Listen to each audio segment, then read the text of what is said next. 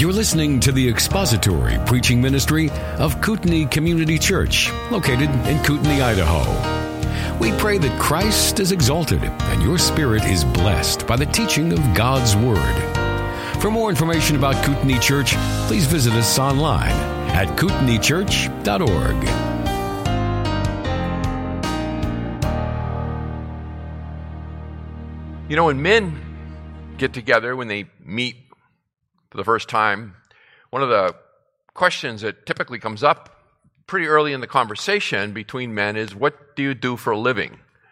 That is a very common question among men. What do you do for a living? And sometimes people are embarrassed about what they do for a living, and they may tend towards some embellishment to try to make it seem more significant, perhaps, than at least in their mind it is. And I can remember when I was in college, I worked pumping gas. That's a long-lost art, but I worked pumping gas in a gas station.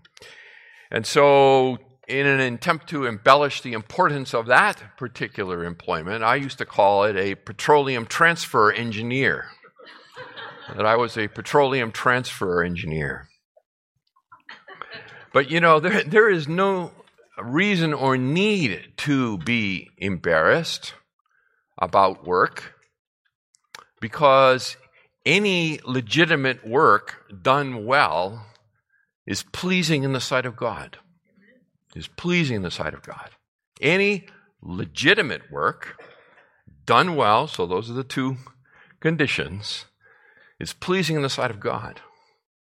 And thus, it brings great honor to those who are so engaged. Well, this morning, as soon as this thing wakes up, there we go. This morning, we're going to ask and answer two questions. Ask and answer two questions regarding the doctrine of vocation, so that we will have a sense of excitement and fulfillment as we participate in the God-glorifying activity of work. So, two questions regarding the doctrine of vocation. Okay? So, a lot to cover. Let's dig in. Question number 1. What do you mean when you talk about vocation? The first question, what do you mean when you talk about vocation? The word vocation, in most people's thinking, is just another way to say work or job. Vocation equals job in many people's minds. And unfortunately, that is not anywhere near the full orbed implication of that word.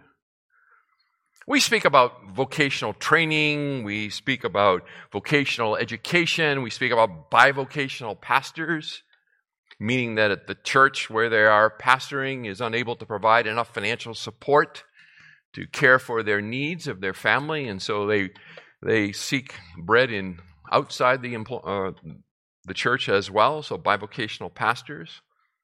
But actually, the English word vocation comes from a Latin word, vocare, which means calling. And that is significant. Vocation comes from a Latin word which means calling. And so when we speak about vocation, we are speaking about the idea of our calling. The idea of our calling. That is also significant because of this important reality, and that is that we cannot be self-called. In fact, implicit in the word calling is that it originates outside of us. It originates outside of us. You can't be self-called. Someone else must do the calling. And the one who does the calling is God Himself. We see this principle of the call of God in people's lives in 2 Thessalonians chapter 2, so I will turn you there. 2 Thessalonians chapter 2 and verses 13 and 14, where there we see the call of God to salvation. The call of God to salvation.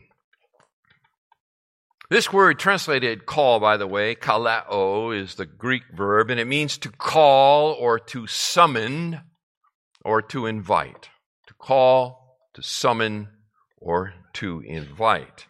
So here in 2 Thessalonians chapter 2, verses 13 and 14, Paul writes, "But we should always give thanks to God for you, brethren beloved by the Lord, because God has chosen you from the beginning for salvation through sanctification by the Spirit and faith in the truth. It was for this He called you through our gospel, that you may gain the glory of our Lord Jesus Christ." Now, question. Did you make a real and meaningful choice to follow Christ? Did you make a real and meaningful choice to follow Christ? And the answer to that is, yes, you did. Yes, you did. You absolutely made a real and meaningful choice to rise up and follow the Lord Jesus Christ. But your choice was a result of His prior choice of you. That's what Paul is saying here. Your choice, real and meaningful, is a result of His prior choice of you. Now, that same reality applies to the situation in life. That same reality applies to our situation in life. And so, let me demonstrate that to you from 1 Corinthians chapter 7. 1 Corinthians chapter 7, and taking up the reading in verse 15. 1 Corinthians chapter 7, and beginning in verse 15. Paul writes, "Yet if the unbelieving one leaves, let him leave. The brother or the sister is not under bondage in such cases, but God has called, kaleo, us to peace. For how do you know, O wife, whether you will save your husband, or how do you know, O husband, whether you will save your wife? Only as the Lord has assigned to each one, as God has called each, in this manner let him walk. And so I direct in all the churches. Was any man called when he was already circumcised? He is not to become uncircumcised. Has anyone been called in uncircumcision? He is not to be circumcised. Circumcision is nothing, and uncircumcision is nothing. But what matters is the keeping of the commandments of God. Each man must remain in that condition, klesis, which is related to the verb kaleo. You can look in your margin perhaps and see the word that's translated in the NASB, condition calling, okay, which would be another valid translation there. Let each man must remain in the calling or condition in which he was called. Were you called while a slave? Do not worry about it. But if you are able also to become free, rather do that. For he who was called in the Lord while a slave is the Lord's free man. Likewise, he who was called while free is the Lord's slave. You were bought with a price. Do not become slaves of men. Brethren, each one is to remain with God in that condition in which he was kaleo, called. So, Paul is instructing the believers here in Corinth that when they came to faith in Christ, they were not to abandon their station in life. They were not to abandon their station in life. If they were married, they're not to become unmarried. Verses 12 and 13. But to the rest I say, not the Lord, that if any man has a wife who is an unbeliever and she consents to live with him, he must not divorce her. And a woman who has an unbelieving husband and he consents to live with her, she must not send her husband away. So, when they came to Christ, when they were called to faith in Christ, Paul says, if you're married, remain in that condition in which you were called, that station in which you were called, married or as he develops the argument, even unmarried. If you were called as Jew or Gentile, verses 18 and 19. If you are called while a Gentile, don't seek circumcision. Don't seek to change that situation. If you were called while circumcised, don't seek to become uncircumcised to change that situation. Again, don't try and change the situation in which you are. You cannot improve your standing by a change of situation. If they're called while a slave, they're not to worry about it, verse 21. So, let's make some application. In other words, if you come to faith while working as a janitor, you are not to think that you must quit your position as a janitor because of your new allegiance to Christ.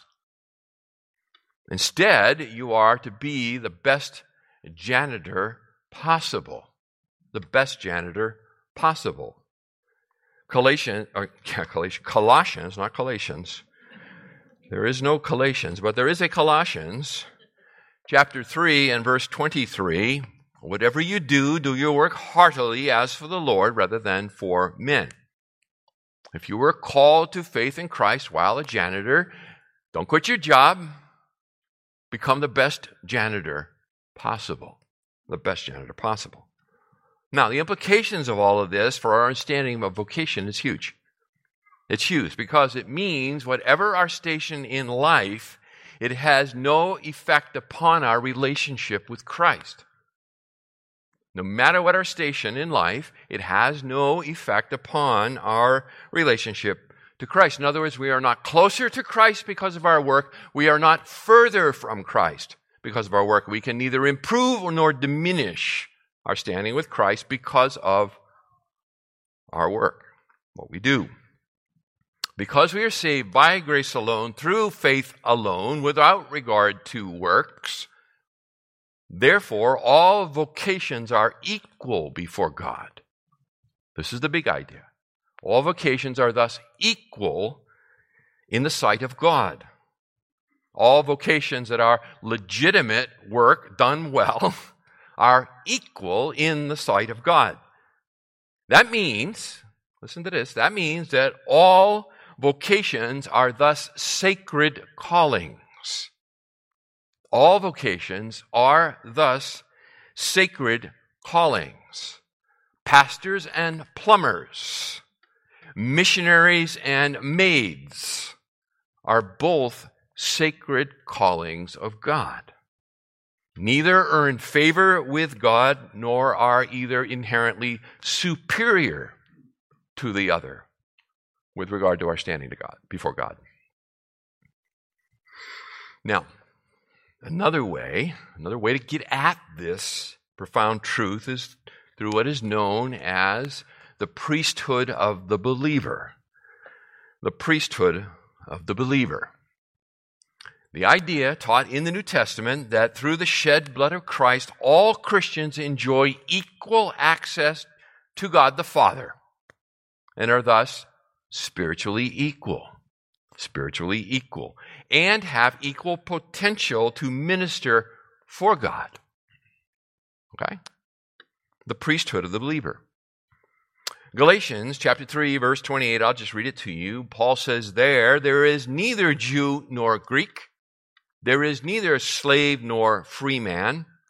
There is neither male nor female, for you are all one in Jesus Christ. In other words, there is not a hierarchy before the Lord. Now this understanding destroys the clergy-laity distinction. The clergy-laity distinction. And the sooner it's destroyed, the better off the Church of Jesus Christ will be. So let that truth sink in. There are men called, gifted by God to positions of leadership within a church, but their standing before God is not one whit better than yours. Their vocation is not in the slightest bit superior to yours in the sight of God. As I've said before, we do not have to have an official prayer at public events. Now, the reality that God calls us to our vocation means that He sets the terms by which we fulfill it. He sets the terms by which we shall fulfill it. It is His calling. So, we understand this readily enough when it comes to the vocations found within the family. We don't struggle to that, right? The means by which the vocation to be a husband is fulfilled, we would look to the Scriptures. The means by which the vocation of a wife is to be fulfilled, we would look to the Scriptures. The means by which the vocation of a parent and a child is fulfilled, we would look to the Scriptures. The Scripture defines and bounds these things for us. Even being a grandparent, we would look to the Scriptures. This is also true of our employment situations. Okay? This reality is also true of our employment situations. When we work to glorify God by expressing our humanity, we also work to love and serve others. All legitimate work done well expresses our humanity. It brings pleasure and glory to God. It expresses our humanity in the way He has originally created us. And it provides for us the opportunity, yea, the obligation to love and serve others. To love and serve others through our vocation. This is what God has called us to. This is what God has called us to. In Matthew 22, verses 37 to 39, Matthew 22, 37 to 39, pick it up in 36. Teacher, what is the great commandment in the law? 37. And he, that is Jesus, said to him, you shall love the Lord your God with all your heart and with all your soul and with all your mind. This is the great and foremost commandment. The second is like it. You shall love your neighbor as yourself. On these two commandments depend the whole law and the prophets. The law and the prophets, their teaching can be summarized in two loves. Love to God and love to fellow man. So, the first great commandment, to love the Lord your God with all your heart, soul, mind, and strength. The second, to love your neighbor as yourself. It is through vocation that one of the means of fulfilling that second commandment occurs. In other words, we must understand that one of the purposes of our vocation is to love and serve our neighbor. To love and serve our neighbor, and thus fulfill the second great commandment. It is in this sense that this second commandment is a test of the legitimacy of our work. A test of the legitimacy of our work. In other words, a question to ask is, how does my present work love and serve my neighbor? How does my present employment love and serve my neighbor? That is a very important question to ask and to take the time to think about. Let me suggest some for you, okay, just to get the juices flowing. If your vocation is law enforcement,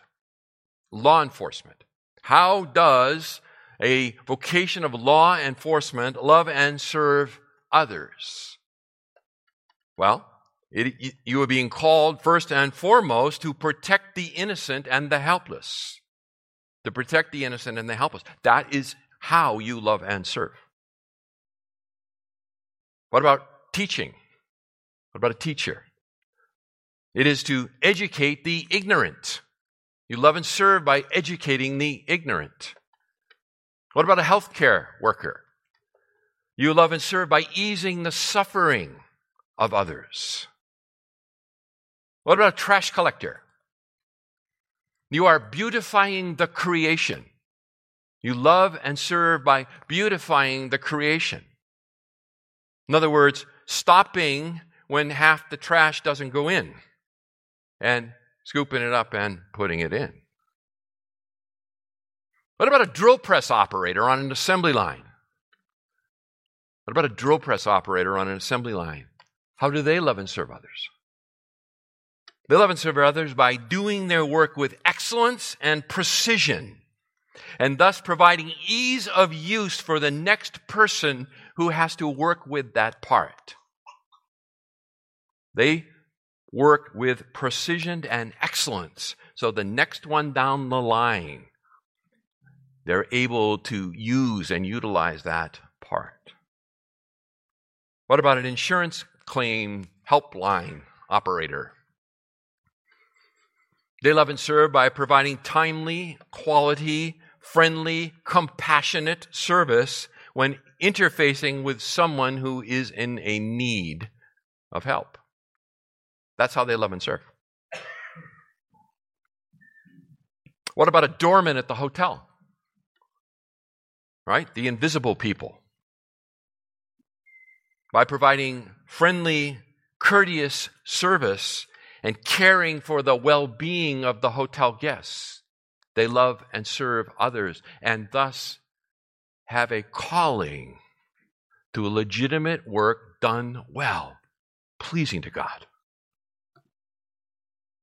One of the main ways we love others through our work is to work with a high level of competence. That is one way to love and serve. We serve God best when we work with excellence.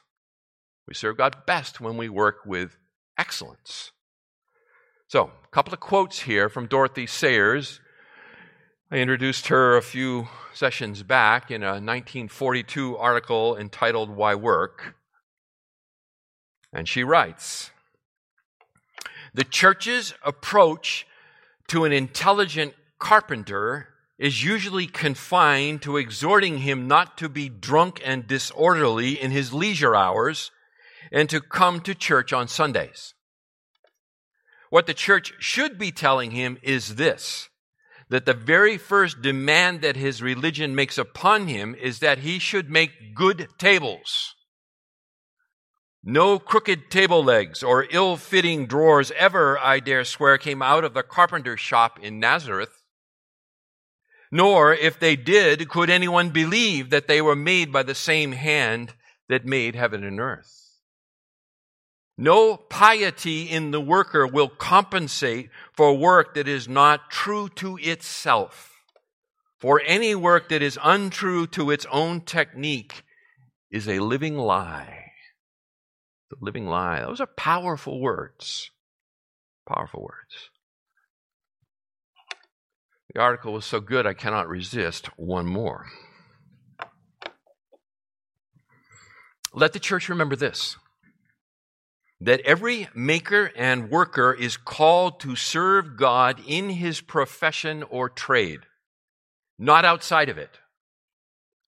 The apostles complained rightly when they said it was not meet or proper that they should leave the word of God and serve tables. Acts 6. Their vocation was to preach the word. But the person whose vocation it is to prepare the meals beautifully might with equal justice protest. It is not meet or proper for us to leave the service of our tables to preach the word. In other words, before the Lord, in the sight of God, the vocation of waiting tables and the vocation of preaching the word are of equal value. Equal value. The bottom line in all of this is that Christ desires us to see our work through a whole new lens. that it is not so much about providing financially for our families, although it does do that, as it is about fulfilling the purposes for which we were created. In fact, to approach our work without understanding and applying these truths is to work in the manner of a pagan. It is to work in the manner of a pagan. So, now we know what vocation is. We have a second question to address. How do I find my vocation? You have painted it as noble. How do I find it? In any discussion of vocation, there is an associated and unavoidable topic called providence.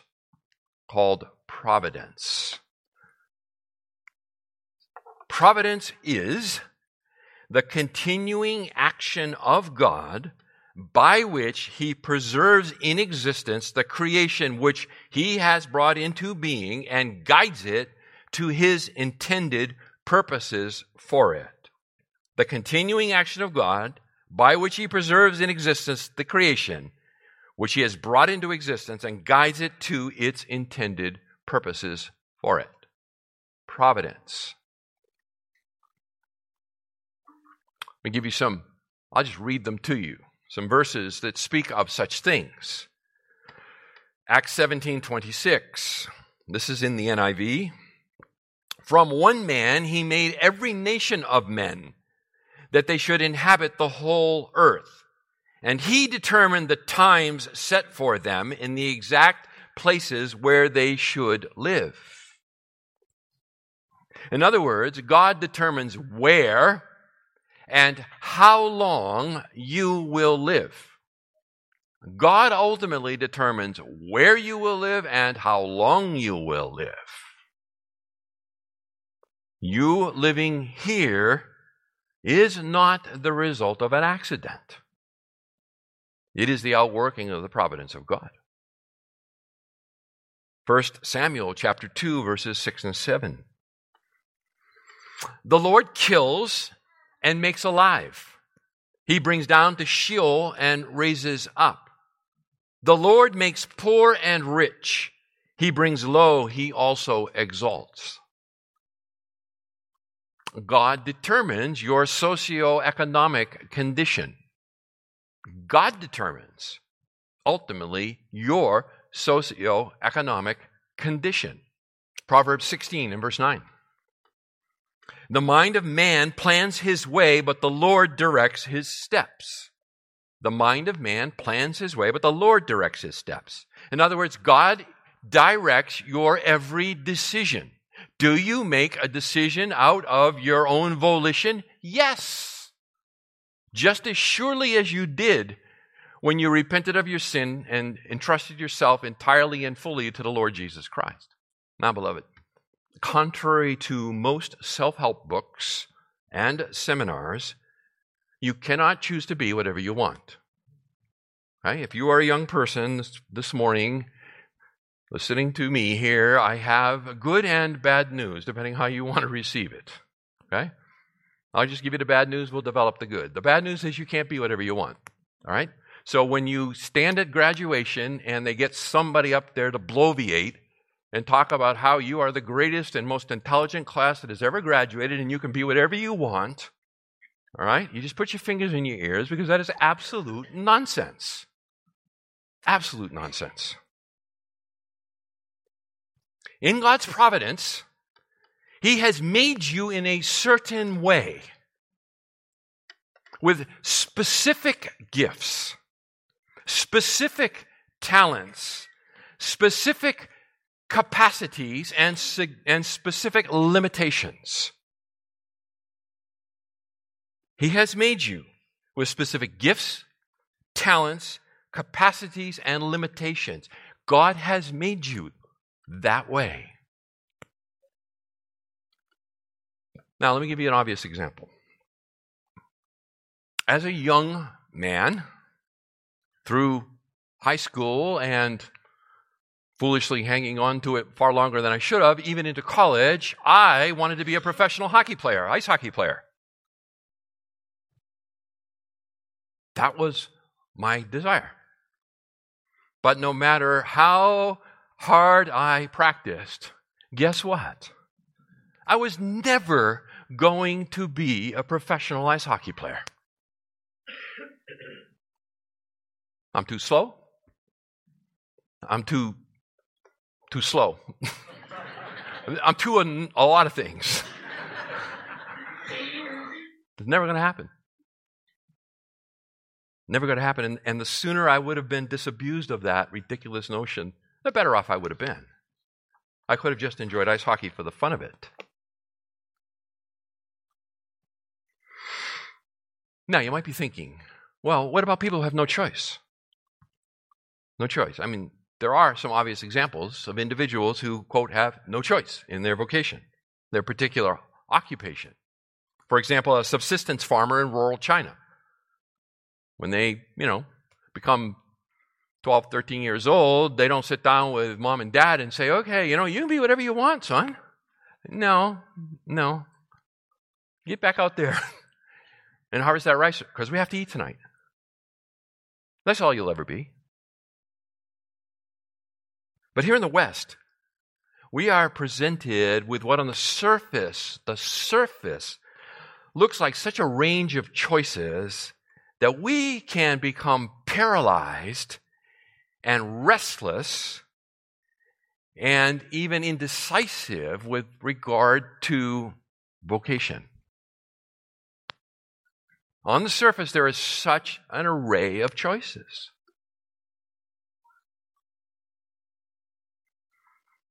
Many jobs, by the way, today were unheard of just a couple decades ago. There are new careers blossoming all the time. Here's a few. 10 jobs that did not exist 15 years ago. App developer and designer. Driverless car engineer. Podcast producer. Telemedicine physician. Cloud architect. Drone operator. Blogger. Search engine optimization expert. Uber or Lyft driver. Cryptocurrency expert. I would have phrased it differently, but we'll go with it. 10 jobs that didn't exist 15 years ago. So what do we do? I'm thinking now a lot about kind of the young among us. What do we do? Under the umbrella of providence, how do I make meaningful choices with regard to my vocation? How, under the umbrella of providence, so I'm living under the umbrella of providence, I embrace it, not begrudgingly, but joyfully and willingly. How do I go about making meaningful choices with regard to my vocation?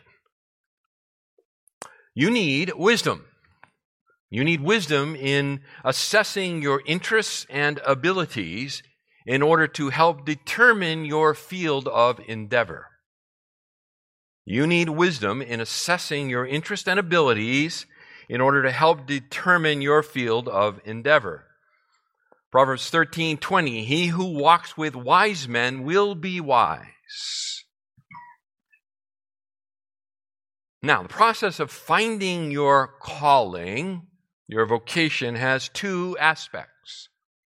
It has internal desire and external confirmation. Internal desire, external confirmation. So, let's kind of tease that out a bit. What are my interests? What are my interests? Do Am I more of an indoor or an outdoor person? Indoor or outdoor person? Am I more oriented towards my hands or my head? Do I find joy in working with my hands or with my head? Am I more oriented towards people or projects? People, projects. Structured or unstructured work environment? Structured or unstructured work environment? Which am I more drawn towards? Employer versus self-employed. Employer versus self-employed. Which am I more inclined towards? Which am I more suited for? This is where, if you're a young person here, this is where mom and dad can really help you get a good view of yourself. But it's true for all of us. A good friend who knows us, spouse, or even a friend outside of that relationship, who really knows us, can help us to really hone in on this. So what are my interests? Secondly, what do I like and find joy in doing? What do I like and find joy in doing? I'm going to be doing this for a long time. I don't really want to do it like a prison sentence. So if money is, and you've heard me say this, if money is your determining factor, you may well be consigned to a highly paid prison sentence. Third, what am I good at? What am I good at? Proverbs 22:29. Do you see a man skilled at his work? He will stand before kings. He will not stand before obscure men. You see a man good at his work. He'll stand before kings. What am I good at? Help me assess myself. I may like building model airplanes, but that does not make me suited to be an aeronautical engineer. Okay? I might like to build model airplanes. It does not necessarily say I am suited to be an aeronautical engineer. So, having just a good, grounded, open-eyed view of yourself. Fourth question, is this work God-honoring? Is this work God-honoring work? Can you articulate how? Again, back to legitimate work done well, right? Brings honor to God, is pleasing in the sight of God. How does this work? Another way to ask this question, how does this work love and serve other people? Can you articulate that? Fifth, how will this work love and serve my neighbor? There it is. How will this work love and serve my neighbor? 6, do I have an elitist attitude toward work? Do I have an elitist attitude towards work? In other words, do I think some jobs are beneath me? Some jobs they're just beneath me. Elitist attitude towards work. 7th, am I giving myself to the opportunities to work that God has already provided to me? Am I giving myself to the opportunities for work that God has already provided for me? Or do I always have my eye on the horizon, looking for the next thing? If I'm wasting what God has already entrusted to me, why would He entrust anything more? If I'm wasting the opportunities that He has given to me to love and serve, to honor Him by producing good work at whatever it is that I'm doing, why in the world would He entrust anything greater to me? Answer, He won't. He won't. Now, in all of this, it should be noted that vocation can and often will change throughout our working lifetime. Say it again.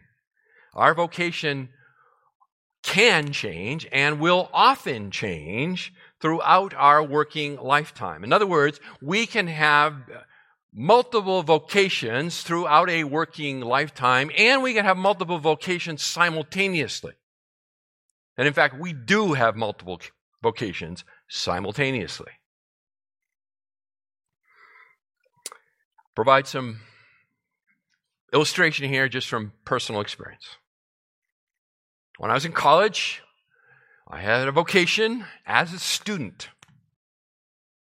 Vocation as a student. In other words, study hard, learn the material, do well. That is a vocation, legitimate work, done well. And I had a vocation as a petroleum transfer engineer simultaneously. And by the way, there's a right way and a wrong way to do this. Check the air tire pressure, check the oil, check the antifreeze, check the windshield washing fluid, and put 7 gallons in the tank and don't run over. You have to think about how the order you're going to do these things to get it all done. Well, then I moved on while in college to a vocation as a security guard. To love and to serve. To protect the property of the particular company that I was working for. After graduation, my vocation transferred, I guess you'd say, to banking. Into banking. And so 16 years later, it changed again. I was called by the congregation of our former church in Southern California to pastoral ministry and served in that vocation for 25 years. And then I was called from Southern California to North Idaho to live and to work and to serve among you here at KCC. This is now my vocation. Notice I haven't said anything about money, because money is not part of the equation. From college on, in addition to all of those vocations, I have had the vocation as a husband, a father, and a grandfather. I'm a busy guy. There's plenty to do. Plenty to do. Here's the big idea. Okay, here's the big idea. We work to love and serve others. Any legitimate work, well done, is pleasing in God's sight. I trust this whole discussion of vocation will be used of the Lord to renew your passion for your present employment situation, and that you might find great joy tomorrow morning as you put these truths to work by faith, walking in dependence upon Christ and in the power of His Spirit. Thank you for listening to the latest podcast from Kootenai Church. If you'd like to learn more about Kootenai Church or to donate to our church ministry, you can do so online by visiting kootenaichurch.org. We hope you enjoyed this podcast and pray you'll join us again next time. Once again, thank you for listening.